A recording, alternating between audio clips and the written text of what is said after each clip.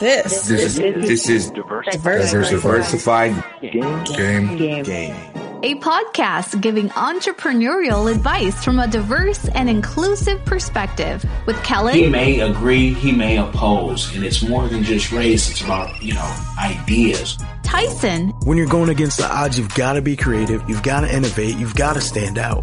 And AL. Focus more on execution and application and less on excuses. So, let the game begin.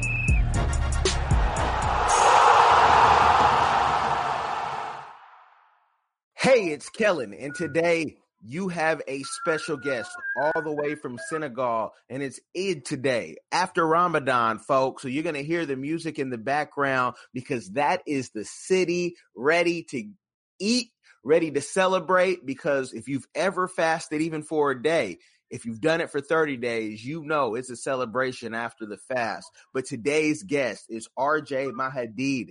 MadeInAfricaProject.com is his website. You can check out his YouTube. All is in the description boxes. But RJ, welcome to the Diversified Game. How you doing? Thanks a lot for having me, man. And Eid Mubarak, happy Eid to my brothers and sisters out there celebrating today. It's been a beautiful Ramadan, and this Eid prayer was amazing today, man. Thanks for having me on. Man, I had to have you on in Diversified Game, where we're just giving the game so we can help entrepreneurs, help inspire folks to be entrepreneurs. When I saw your YouTube, I had to do like the cartoons when they had to do the double blink and they have to wipe their eyes because what you're doing is something that we inspire to do. We really, my wife being from Cameroon and the ties that we have, and where, you always have a project. If you're African, you always got a project and you're always sending money back home. And we have, things that we're doing and things that we want to do. But at the end of the day, I want to be like you when I grow up, man, where I can help African Americans invest in Africa. And it doesn't necessarily have to be Cameroon, but I loved what you were doing. So that's why I said, man, we got to get you on here. And, the other show that I've asked you to come on, because what you're doing is beautiful. Tell us, what inspired this, and, and why? What is your why for doing the Made in Africa project? Well, the Made in Africa project is a project that's, spun out of the need for, something like it. So, when I first came to Senegal 17 years ago, it was immediately apparent to me that there were a ton of resources available to us here. It was apparent to me that there were tons of opportunities that, our folks would be able to take part in and participate in and be able to curate here. And when I returned in 2014 with my family, it was one of those things that was at the top of the list as far as, we're going back, we're making our repatriation back to the continent. But, that's not where it starts. That's not where it stops. So the goal immediately became, let's be a bridge to others. So many people where we're from in the United States, are not exactly, getting the best information from the continent. Lots of people are, kind of going off of media sources that don't show, all the opportunities, or don't show you the best sides, or don't show you, how us as African Americans can enjoy it. So that became our mission. And, 5 years later, it's taken on, so many different legs, and it's created tons and tons of opportunities for people from the U.S., from the Caribbean, from, Europe, from around the world, but all members of the diaspora, all Black people who have a desire to reconnect, whether it be to shop with Africa, to visit and tour and sightsee, whether it be to relocate or invest in different opportunities here, businesses, industries. So it kind of covers all those bases and just, helps folks to have a point of reference here on the ground. Now, I've seen your videos, and it seems that you know Wolof and you said you had been to Senegal 17 years. So, I should have opened the conversation and said Nagadef, and, really got into the, the vibe. But are your parents Senegalese? Are they from Senegal? Or how do you know Wolof? Well, I learned Wolof when I was here 17 years ago, but my parents have never been. My parents were huge Pan-African. They followed the Garvey, structure, when they were younger, even prior to me being born. But they never made it here. And one of their biggest goals were for me and those who follow, behind me to be able to come. So myself, my younger siblings, my kids, etc. That was one of the dreams of my parents. So when I was a teenager, my mother scraped together what she had and made that possible. So I stayed here for a year as a teenager back in the early 2000s, and that was the time that I really kind of got to delve into the culture and everything, and learn the language and be able to learn myself. Cause that's the time in your life, obviously, when you're transitioning from a boy into a young man. You're searching for yourself, you're searching for purpose, you're searching for, what is the rest of my life or adulthood going to be like? And that's the time that I spent here, and it was able to show me a huge, different perspective from what I saw growing up in, the east side of Atlanta, Georgia. It was a world apart. But I was able to see, for the most part, that there was more available to us. I think a lot of us growing up in the, inner cities, especially in the U.S., we have this, this is all we got mentality sometime or outlook because it's always shown.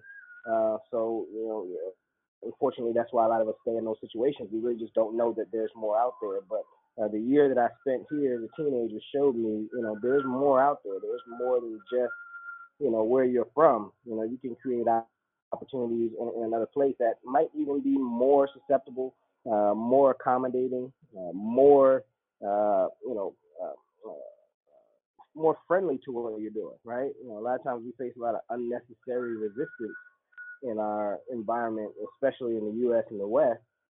So here, that kind of resistance and that kind of negative look at positive development is not experienced, right?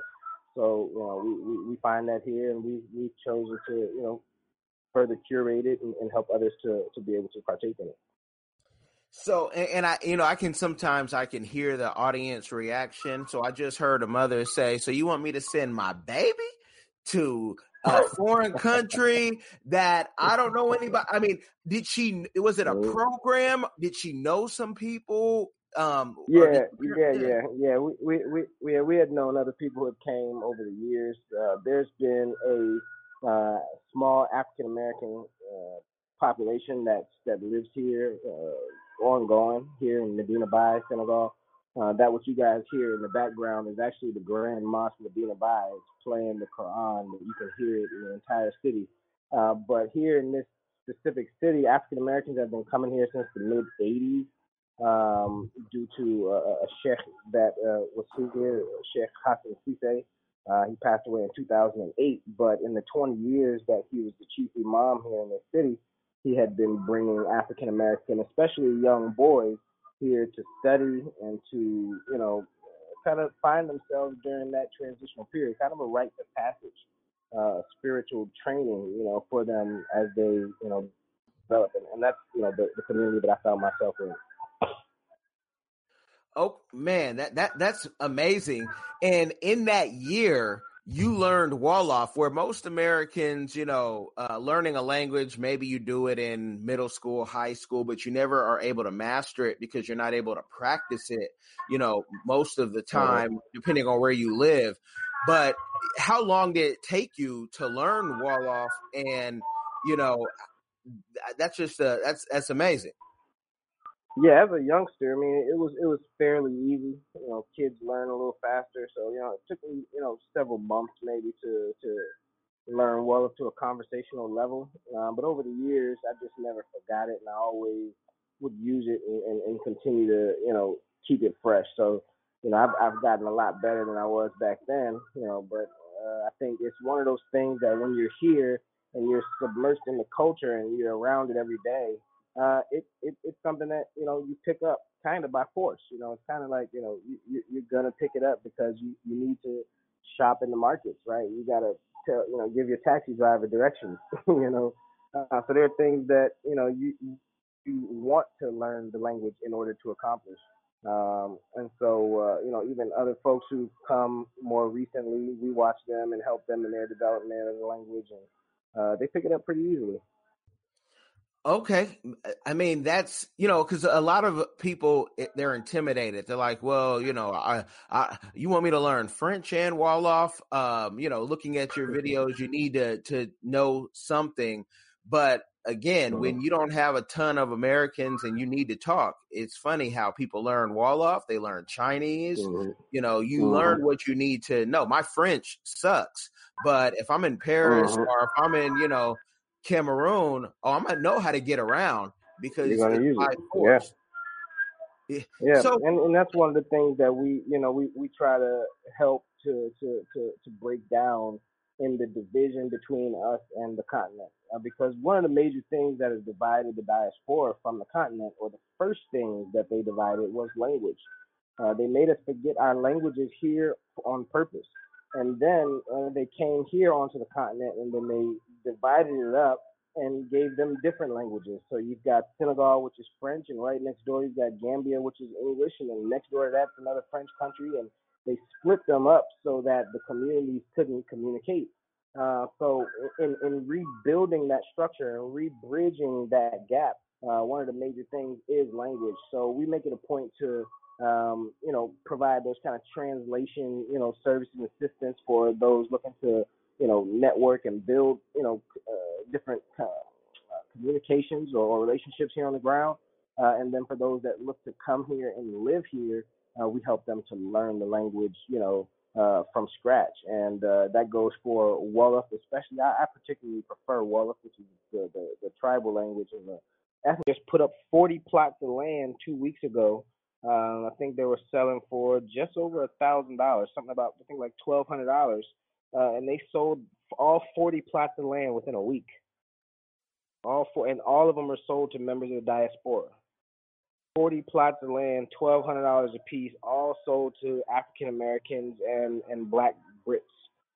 And so these opportunities are definitely, available. Obviously, like I say, if it's in a more, higher desired area, closer to the airports or to the beaches or to the main roads, etc., you can expect to pay a couple thousand, $3,000 to $5,000.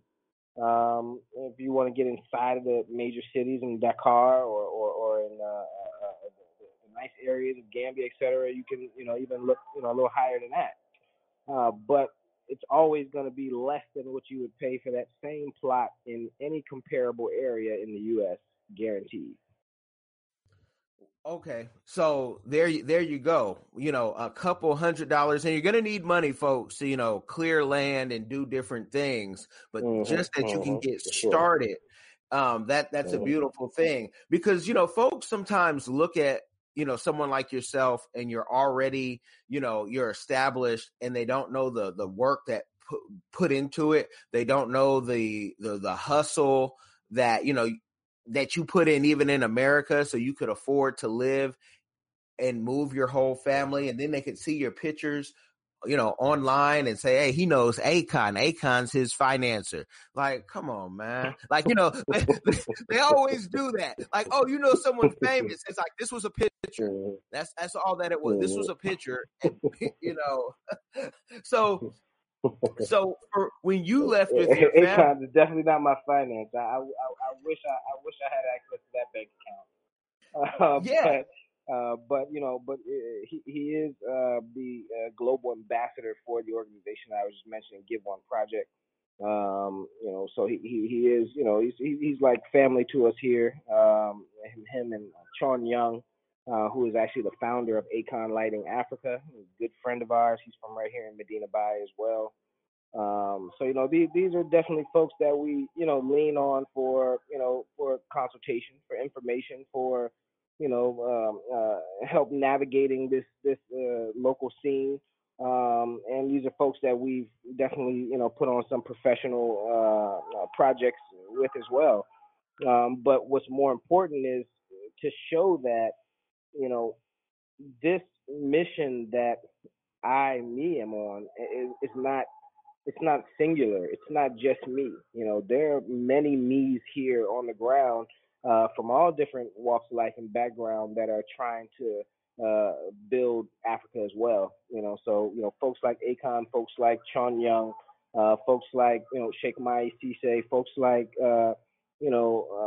even I just saw Barack Obama is going to be now teaming up with the NBA Africa.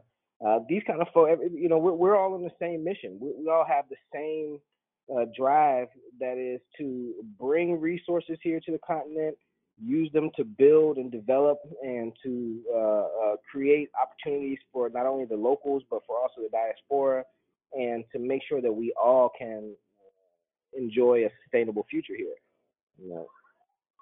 Okay, Obama's not going to try to live out his NBA dream in Africa, is he? I knew he was going to get into something heavy.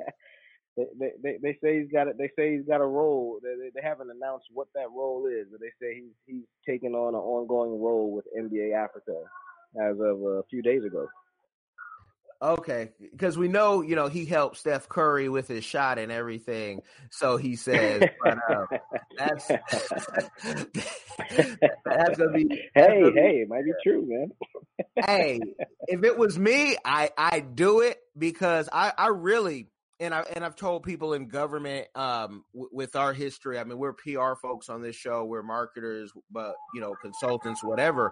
But I've told people, this is what you're doing when I go to Africa is what I aim to do. And I've had naysayers say you could do that all day, Kellen, because no one is going to listen to an American in Africa telling folks, she's like, these folks don't even have passports. And we're talking about all Americans. It's still 70% don't have passports. And I'm like, well, you'll see, because I really see that there'll be a mass exodus just because I'm going to make it look so good. I mean, we've put out a movie on Cameroon, but that was just a start. And, when you really show the increase. But what got me was living with and growing up with Africans, but also that movie, Black Without Borders. And I'm like, it's not just the people I know. Others are getting on this and making it happen.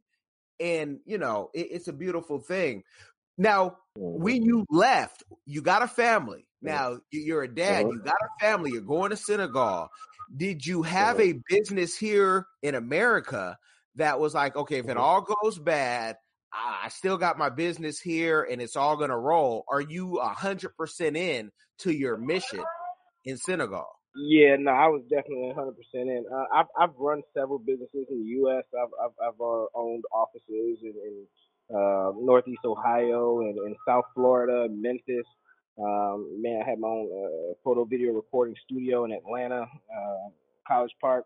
And these were businesses I ran for years, self-sufficiently, haven't worked a day job in, any time in the past 10 years or more. But when I came here, I didn't rely on any of that to survive here. I completely put my eggs in this basket. And I did that for the reason of, just simply, being all in. We have to think. We have to think all in.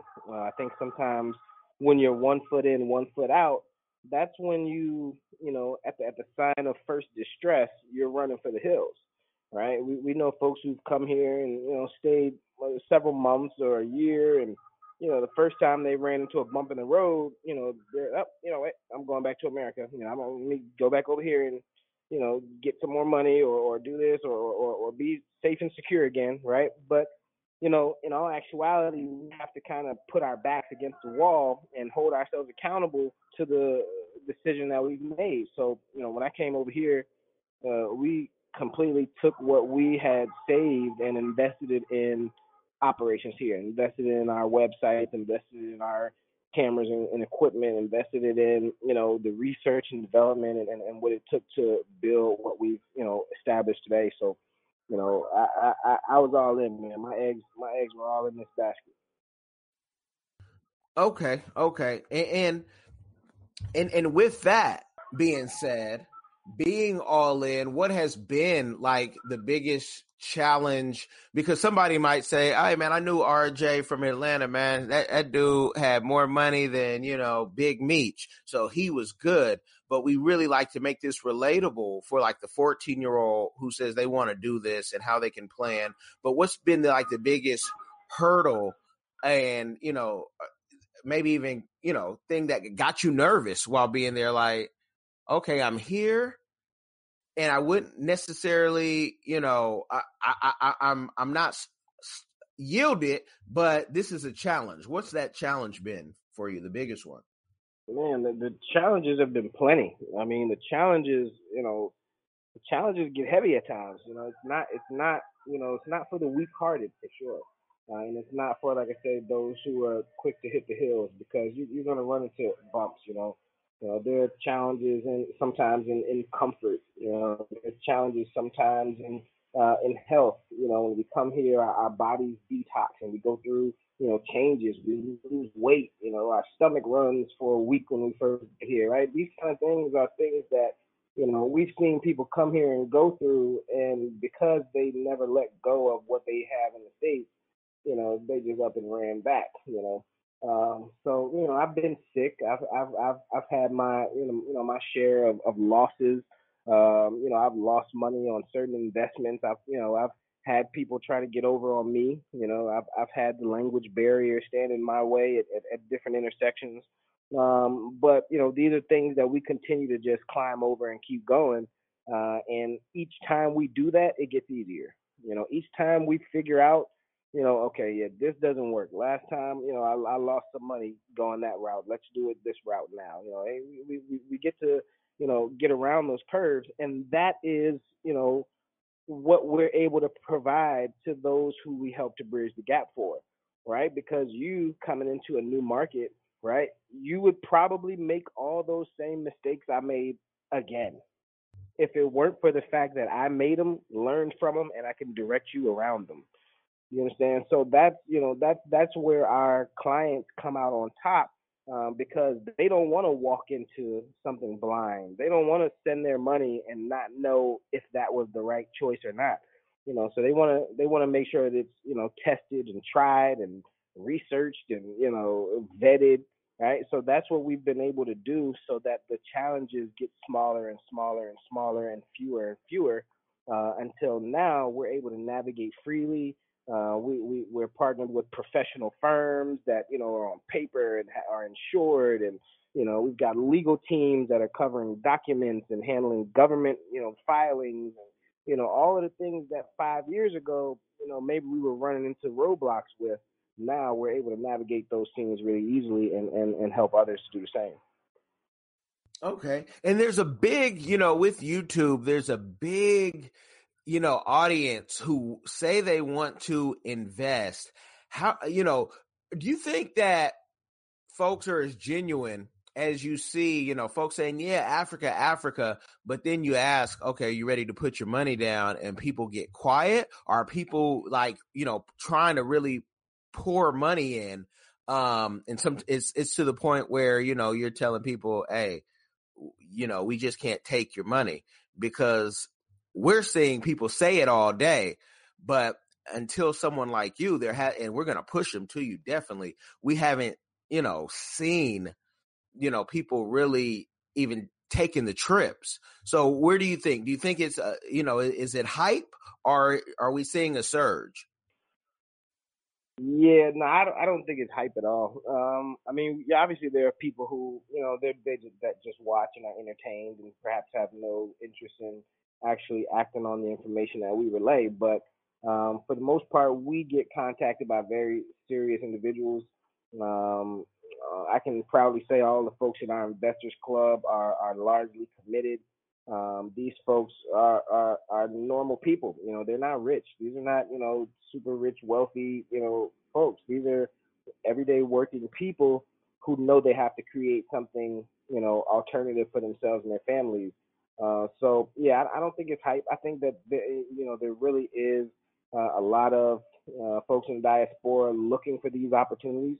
I feel like they've exhausted their other resources or options at some point, and now it's time to branch out and to take those resources and skills and experience and financial assets and take them somewhere where they can be more beneficial for you. So yeah, we're seeing folks actually getting involved, and now they're working on collective projects that we can build together as a community and all benefit from. So that just takes it to the next level to where it's not all about everybody doing for self, but something collective and unified, and that we can all see some results in the future. Okay, and I ask you that because we're taking over 20 people with our friends at Worldview Travels with the African Diaspora News Channel, and I know that they're also going to Senegal. But what was so interesting to me was that tour sold out in about 30 days to Kenya, and of course people are gonna fall out, right? But the reasons why, like when the 737s, even though we were never planning to take one of those, people are like, I don't know. Okay, they're gonna be banned. So, one lady called, hey, we're going to Mombasa, and I just heard there was a cyclone in Mozambique and Malawi, so we don't want to go. Well, those are different countries. And it's like several thousand miles apart. Yeah. No, it's the same thing. And it's like, okay, people will get scared by watching the news and, whatnot. And I sometimes don't even want to tell people my stories because, I eat off the street everywhere I go. And I got E. coli and I had every symptom that you can have except death. But that's what happens when you eat off the street, and especially snails. I would tell everyone don't eat snails, but I really was like, I'm from here, My stomach just went. Snail all the time, man. It's good to me. Yeah, it's the real drive-through. You know what I mean? You just chilling in the car. Yeah. So yeah. And I'm sorry to cut you off, but first of all, Worldviews is a great project. I'm glad you brought them up. They're actually a part of our Made in Africa team. Even if you go on our website, on our travel page, they're one of our partner sponsors there. And we're going to be working together on a trip next year here to Senegal and the Gambia with them as well. So shout out to Kia and the team over at Worldviews. If you guys have never been on a group trip to Africa destination, get with Worldviews Travel because sis came. She actually did a tour with us first.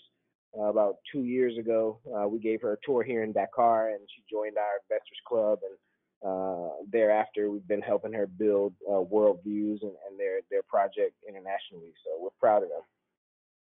Definitely, big love, big shout out to Tiffany and Kia for that. And it's a safe way because people always say, "Oh, well, I don't know anybody," and I started traveling internationally. With a tour company, but after that you meet friends while on your way, and I always would just go because I'm gonna know somebody somewhere. Now, people will accommodate you. Yeah, I want to briefly get into when you get online. It's like your wardrobe needs to have its own website where people can say, "Oh, wait, he's my size. I want that."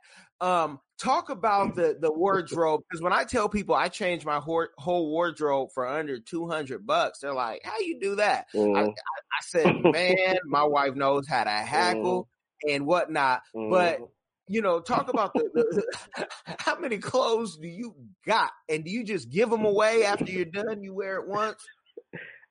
Yeah, kind of. We work with a partner facility here that produces tens of thousands of products, clothing and fashion products. So it's a full-on manufacturing facility with 500 or more tailors, designers, and we ship these products all over the world as a part of Made in Africa Project export program to wholesalers or to people in the diaspora who own boutiques and vend African products, etc. But in doing so, I'm a fan of the clothing, period. And a lot of people think I wear it just as a promo, but like, no, like I like the local clothes. I really set out a couple years ago to, kind of empty my wardrobe of, most of my Western clothes and replace them with, locally produced clothes. So I've been doing that now for the past few years, just adding pieces every day or so, or every time I'm in the facility, if I see something new, it's like, hey, I got to have this, so it's become kind of a thing now, to just kind of stay up on the new products. But I think it's important for us to do that because for years and years and years, think about how many years and years and years worth of money that we've poured into Polo and Tommy and Gucci language, but French as well. We've got a lot of folks on our team and folks who come here and live here, and they're now learning French as well. But it's a collective effort. We have to bridge that communication gap, no matter what it takes. I think that once we can tear down that wall of communication, right? I'm only English, you're only French. I don't understand you. If we can tear that wall down, we can see how we can be mutually beneficial to each other, and I think we'll see a lot more economic, power come from that. Definitely. And even with tech being where it is, nowadays you could have couples who will use the Google Translate, and that's fine. But there's even some better stuff. I mean, some of it is expensive, but that has always bridged the gap. And the more, if communication doesn't bridge the gap, I mean, there's so many opportunities, but you got to be looking, and you got to be looking at the Made in Africa project because, from your YouTube, you're helping folks from farming to clothing to whatever really they want to get into. How does that work? Because, they can go to the website and see, okay, I join, and it's a lifetime membership that I get to join. But, and I'm trying to stop you from getting a whole bunch of people. Okay, I gave you my last $1,000. Now make me rich. They give, because it's coming if it hasn't come already. Hey, I gave you the membership. Now let me invest in, water in Senegal. Well, yeah, what it is, we in the initial stages of our media output, we initially got bombarded with those kind of questions, early on. Those were, the first year we were here and we began sharing videos and photos and information about what we saw here on the ground. We immediately got, bombarded with people who are saying, hey, look, I want to do that too. What do I need to build a house there, or how do I buy land, or how can I invest in agriculture, or what can I do to affect the local communities and be able to draw some, type of economic development, right? And so we began to help facilitate that on a lot of different levels. And at this point, what we've done is because obviously, this research it's not easy and it's not cheap. We have an extensive team here on the ground now. We've got, folks who go out and research land and properties. We've got folks who go out and curate products and fashion. We've got folks who handle bridging, the major gaps that are needed, in order for folks to be able to come here and live, right? So what we do is we've instituted a lifetime membership to where once someone is a member of our Investors Club, we then, i.e. our team here on the ground, becomes your team. So before you come, right, it took me, myself, my family, almost 2 years to plan and prepare. And in that time frame, we had very little eyes on the ground to prepare us, right? And we saw that. We understood that when we went on YouTube back in 2014, there was literally no content available showing life on the ground in Senegal in a way that we could understand, or in a way that we could take advantage of in order to make our move easier. So we wanted to do that for people, to help them to have those eyes and ears on the ground. And so we committed ourselves to being that team. So as it stands right now, we've got dozens of members in that Investors Club. A lot of those folks have already purchased land. Many of those folks are building homes right now. Several of them have rented apartments and other rental properties that they'll be renting out as Airbnb type businesses. We've got a couple different agriculture projects, 2 poultry projects running. We helped open up a cafe franchise, a restaurant. We've also built a library here, a school, and the projects just keep rolling in. But the amount of work that goes into them on the back end, don't be fooled. It's not easy. We've been here for 5 years, and we've really, really dug very deep into all of these different industries, so that not only can we understand them, but so that we can effectively pass on the information, to those who are looking to do it as well. And we're learning as we go. There's always things changing. There's always new resources popping up, becoming available to us. But our members all have access to that information ongoing, to where we can continue to keep them in the loop, so that they're well informed about how they want to invest here. And it's working out great, man. I mean, we're really proud to see, at least 80% of our members are already invested here, which means they've already, put their money into some type of project here. And, that's what we wanted to see. We wanted to physically see that economic exchange. And the Investors Club is how we do that. It's how we, continue to keep living up to that mission. And so, folks, the Investors Club is the intro, but it's not the stop. So you need more than just $1,000. RJ can't get you, in just because you join, but he's the eyes. And that's something that's a consulting membership. Yes. And last year when we went on tour, we had Phil from the African Diaspora News Channel. We had Dr. Moonbay. We had Dynast Amir, where I first saw you, and shout out to Dynast. We did a tour, and even Africans were asking, how can we invest in Africa? Because this is something, I grew up with Africans. I grew up with people saying we can't build a business there without being there, because we can't even trust our own family members. And I'm always thinking, how does McDonald's and all these other companies do it? Because they have a system. You haven't thought of a system that is foolproof, that allows for error. And we know corruption is everywhere. I mean, it's in America, but the fact that you're there, and what I always tell people, if you give an American your money overseas, it's safe, because if they ever steal it, America will help you come arrest that person and bring them right back to do some jail time. But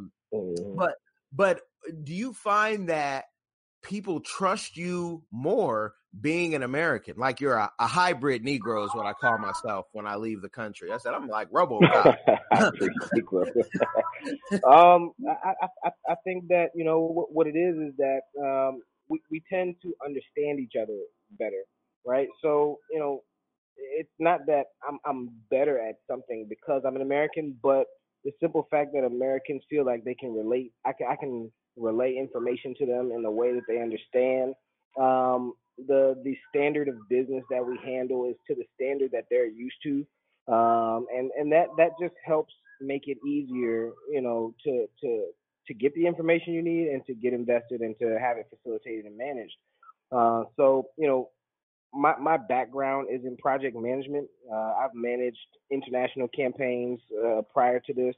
I've managed even national campaigns for the NBA, the MLB, the NHL, and the U.S.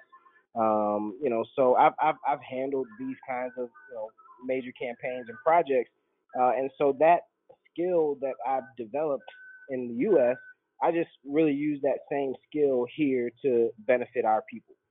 There's a lot of skills that we have within our community that we, over the years we developed these skills, whether they're in technology or they're in medicine or they're in education or they're in athletics or whatever. We develop these skills there in the West, and we don't understand how important or how useful those skills are here and how transferable they are.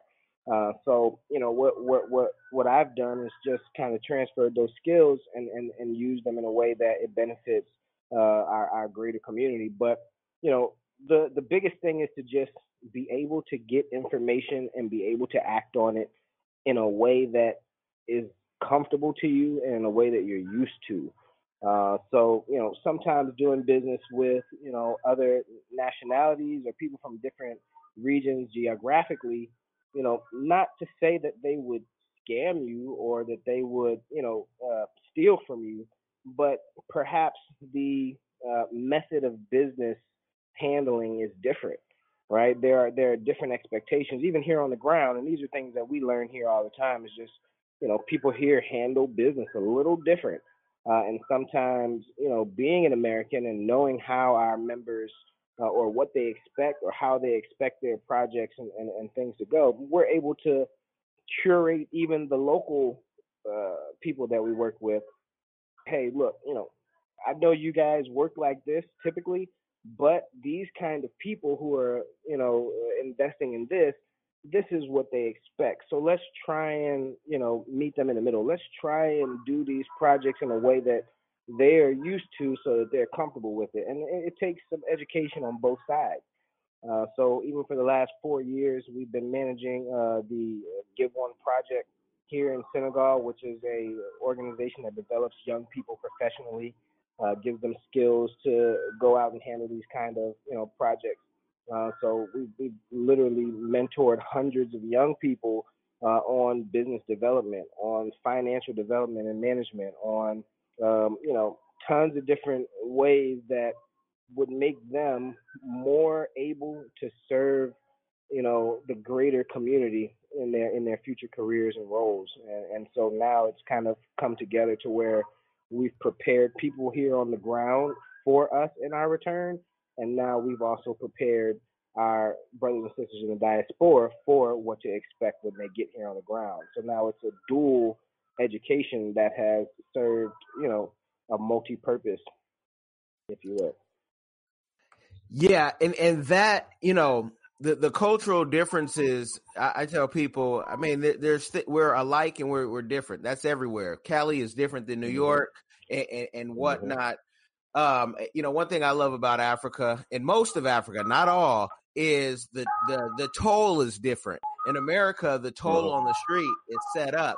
In Africa, it's when you're stopped by the police, and that's called your toll. And you have to pay your appreciation, and you can't be offended by it because it's really not that bad. And you can't, and so you have to be able to be flexible being a traveler. Now, when you went back, you brought your wife. I see you have children. And I've talked to a lot of people, especially on YouTube, who've gone back.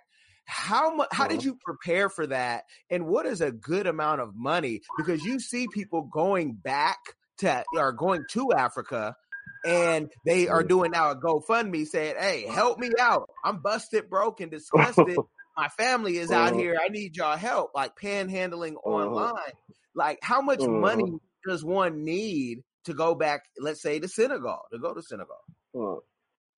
Well, so to put a dollar amount is relative to what you expect or how you expect to live when you get here.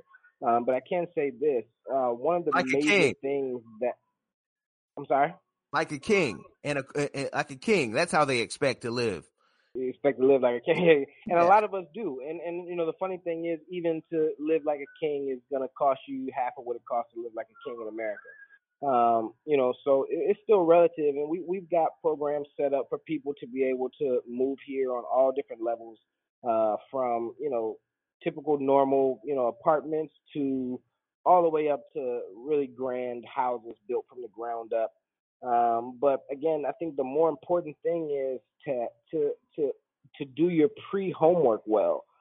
So those people that come here, like you said, they come and then, a month later they're on GoFundMe, help me out, I can't afford to live here, are the people who came on a whim but really didn't do the pre-research. Maybe somebody just told them, hey, come show up, and they didn't really know what they were getting into, or they didn't set up those opportunities for themselves ahead of time. And that's what our Investors Club does for especially our clients that relocate here, is to help them set up an income for themselves here. And it's really important to think sustainably. So a lot of times we as especially African Americans, many of us come from an economic background of being check to check.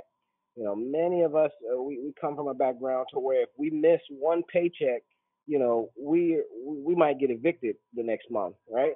And that's not a method you want to come here with. You want to come here with a method of sustainability. So how can I make money ongoing? How can I make money in my sleep? How can I make money that I don't have to actually stand over and manage every day? So when we help set folks up with, agriculture farms here, obviously that doesn't pick up and just start making money right away. But if you were to invest in something like that, say a year before your relocation, can you imagine what kind of revenue that will be drawing for you once you get here and get on the ground? If you're to invest in any kind of residual project, then when you come, you don't have to worry about getting here, getting acclimated, getting adjusted to the weather and the people and the language and all of this, and still trying to figure out how you're going to make money. That's the wrong way to do it. For anybody who wants to relocate, my sincere advice is reach out ahead of time. Give yourself at least 1 year to not only research the opportunities available, but to get invested in something that will be making money by the time you come. Real estate is a great way to do that. We've got a lot of people who are purchasing real estate and land. Senegal is developing extremely fast. The Olympics will be here in another 2 or 3 years. And so, the country is in a state of constant development. So now people are able to buy land, and 16 months later, that land is worth 3 or 5 times more. We're seeing land prices literally shoot up from several $100s to tens of thousands of dollars in a matter of a month or a few months. Like we're watching this happen all the time, and that's where people are able to say, okay, hey, I could buy this plot of land for $5,000, but when I get there 16 months from now, I can sell that same plot of land for $25,000 or $30,000, right? And that's enough to live off of, for a while, or that's enough to invest in your next plot of land or your house to be built or an apartment for a year or so, right? So we have to think sustainably. What can I do in advance of me showing up that will take care of me when I show up, and therefore? Wait, you said a couple things. One, again, I heard a listener said, he said on all budgets, can I take my Section 8 over there? No, you can't take your Section 8 over to Senegal. It won't transfer. But two, you also said buying a plot of land for a couple of $100. Did I hear you right? A couple of $100. Yeah, possibly. They have land, here scattered. Now, it might not be in prime area or location, but yeah, there are definitely opportunities to own land for several $100 in parts of Senegal. We just had our legal team, who's based in the Gambia, and all of these different labels and brands that will never ever give anything back to us and will never build any wealth for us. Just think about that for a second. How much Fashion Nova do we have in our closets? How much Macy's and Burlington and all of these stores that sell these Western and European brands? How much of this stuff have we everybody? I can probably say the average African American has $5,000 to $10,000 worth of clothes that are from somebody else, right? And if you think about that, you really see how we're giving our power away. We're giving away our spending power. We go to work, we work until we're tired. We make barely enough sometimes to cover all of our bills and expenses, and whatever we do have left, we take it and voluntarily give it to a company that's based in Italy, because their name brand is, hot on the street. Like that's not how we should operate. So it takes a conscious effort. You have to literally retrain your mind to say, you know what, I'm not giving my money to those brands anymore. I'm going to give my money to local people. And these are actual tailors. We're not talking about, some huge multi-million-dollar mass, facility that's owned by some rich, conglomerate or oligarch. We're talking about actual people sitting down in a sewing machine, making clothes tailored to your size, specific to your preference, under your supervision, and hand to hand to you, right? And this is a black person. This is an African. This is somebody who's got a family to feed, and you are actually paying them the money it takes for them to grow their family, to build their house, to feed their kids, right? So that kind of exchange is what I wanted to partake in ongoing all the time. And it feels good. Sometimes I pay them more than what they ask me. Sometimes the cost is low. You know, the cost of production is a lot lower here than, you know, what it would be in the States. And, you know, sometimes they don't ask for much. I give them twice what they ask for, just because I know you just put in hard work on this. And I want you to see the benefit of what you just worked for and worked on. So, you know, that's just something that I've trained myself to do ongoing, and I will continue to do it. I love these clothes. Nah, definitely. And I can't wait for Kantanka out of Ghana to say, hey, we're ready to push everywhere. Yeah, with cars, because, you know, we have cars, and, you know, people, nice cars are great. And if, you know, especially when you're young, I'll say, because I done drove everything, and when you're young. But what I noticed was, and I'm in a place where to see an Aston Martin, a Tesla, a Bentley, it's not a big deal at all. It's like being downtown Atlanta. It ain't a big deal. You see a 16-year-old pull up in a Prowler. But if we could have some of that power back with our cars, but we, you know, we haven't been able to successfully even reach out to Kentucky and be like, hey, how can we get these? Like, even if it costs a little more, I was going to spend $50,000 on the car anyway. I'd rather spend, you know, 20, 30 and ship it over here. But that, I guess they're just not set up yet for that. But I think right now their manufacturing capacity, you know, is not to the level that they would want it to be, you know, to do that kind of international exporting. But you're right. You know, these are the kind of businesses we need to be investing in. When we look at, you know, members of our, you know, black community are investing, you know, into things like Uber and, you know, Lyft and these kind of programs. You know, we just heard Jay-Z invested $2 million in Uber, and it's $70 million right now. Now, what if some of our wealthy black, you know, folks in America would invest in Kantanka? You know, put $2 or $10 million into this, and let's have the first African car company, you know, being exported all over the world. We're talking about the next Chevrolet. We're talking about the next Honda. We're talking about the next, you know, perhaps Mercedes-Benz, right? So these are the reason why these gaps for investment, because there are tons of great ideas here on the ground. There are tons of amazing startups. There are tons of legitimate entrepreneurs. There are tons of incredible, you know, creative projects that people have put together right here on the ground. We've got a gentleman here who's creating drones now, you know, and these are the kind of people that if we ourselves don't invest in, you're going to see Google come take them and take them back to Google.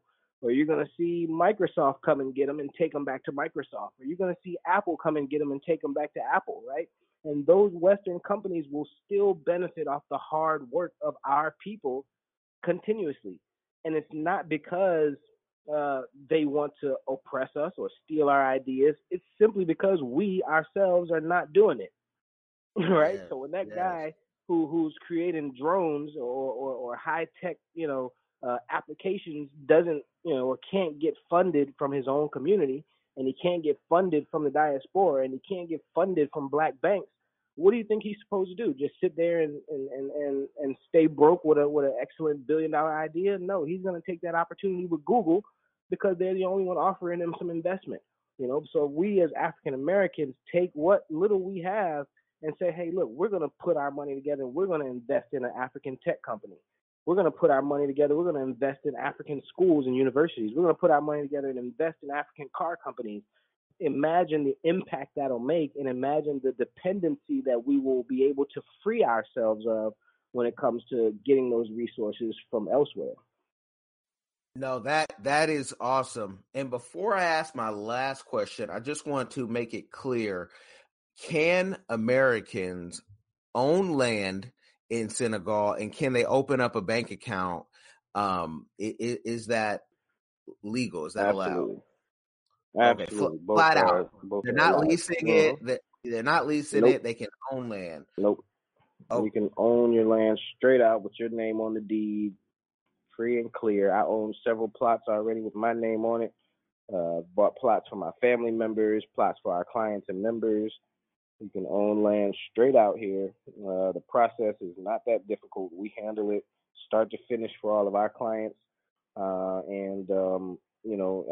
think it's probably the first thing you should invest in, when looking in this direction, for sure. Okay. And last question, and we like to always end it on this note at Diversified Game, is what is, and you've mentioned it, mentioned some, but there may even be bigger things. What is your community give back that you're doing or that you want to do in the future? Yeah, so community give back is actually first and foremost. So, we commit ourselves to what we're going to do for the community before we even decide what we're going to do for ourselves.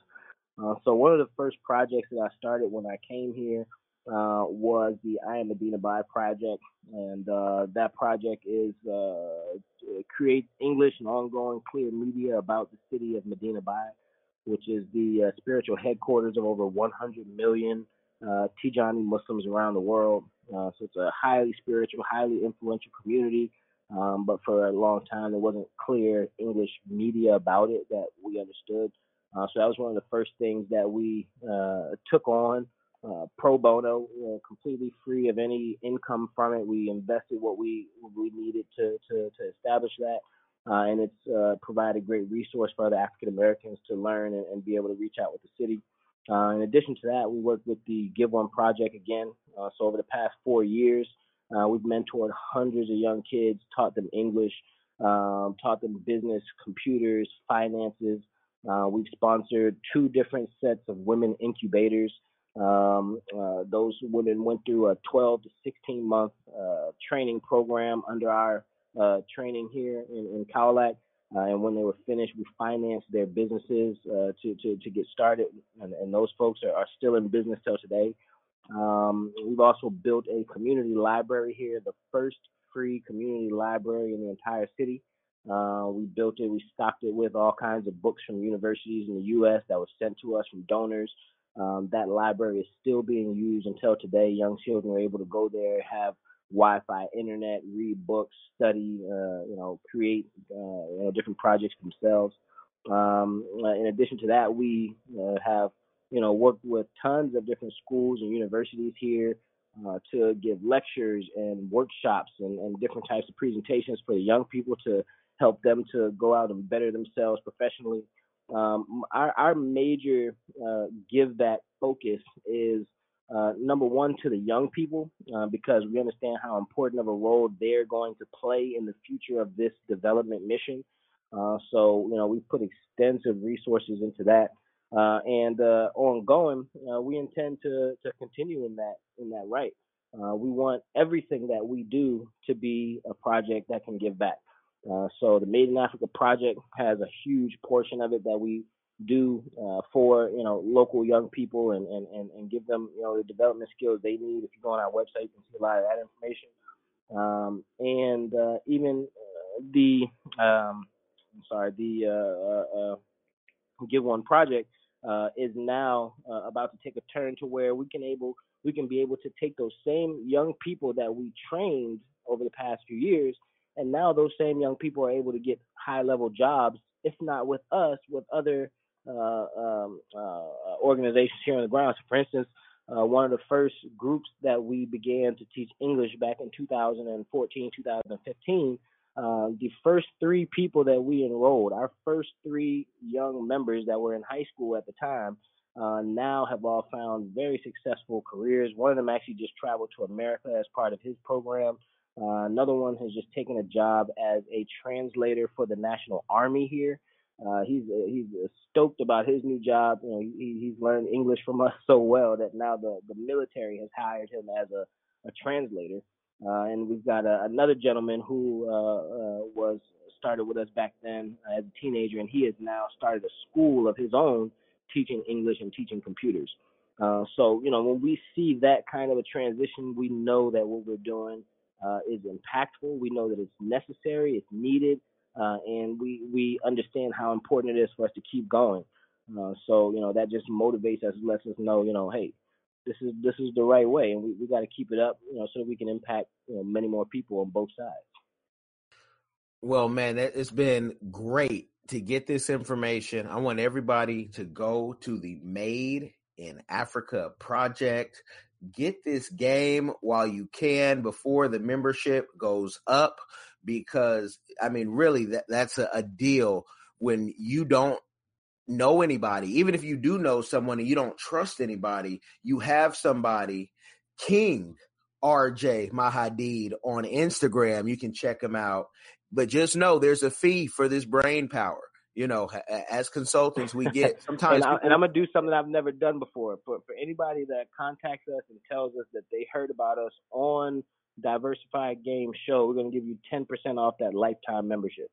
So if you contact us, if you're ready to start learning about how you can invest, if you're ready to start getting the information that you need to relocate, if you're ready to start building the connections on the ground that you'll need in order to survive here, we're ready to start bridging them to you. And I'm offering you guys 10% off on your membership. Just make sure when you go to the website and contact us, you let us know you heard us on Diversified Game, and you guys will get a little discount, and we'll get you involved right away. Man, brother, I appreciate you. We're going to stay in contact, because I need everybody to be, talking about you. And there's some other things I'm going to just say on your YouTube. We want to help you grow that. And I'm going to tell you in a message off air how I think we could do that, because I want that channel to blow up. I mean, you're giving so much value to the people and changing lives, making a real impact. So I thank you for that, and you'll hear from me shortly. Thanks, brother. For sure, man. I look forward to it. All right. You be blessed and enjoy that good food, man, and that celebration. It's the feast today, man. We about to eat good. I'm waiting. I can smell it coming up the stairs right now. I can smell the chep, man. I'm like, hey, save me the bottom of the rice, the burn part. It's cooking up. Oh, yeah, that's my favorite part, man, the crunchy rice. Yeah, that's the part you got to fight over with if you got, your that's brother right. or whatnot. So, you know. All right. Thanks for having me on, man. Much respect. So I think this is a good place to stop our dialogue for this episode and allow you, the listeners, to join the conversation and keep the dialogue going with us online. You can do so by visiting our social media at Facebook, Diversified Game Podcast, on Instagram and Twitter, Game Diversified, online, diversifiedgame.com. In your life with the people around you, and/or join our Patreon and get some nice perks for being involved. If you found a nugget and or liked today's episode, you might as well leave a review. And if you leave a review, you might as well share it. If you share it, you might as well subscribe. And as always, thanks for your support.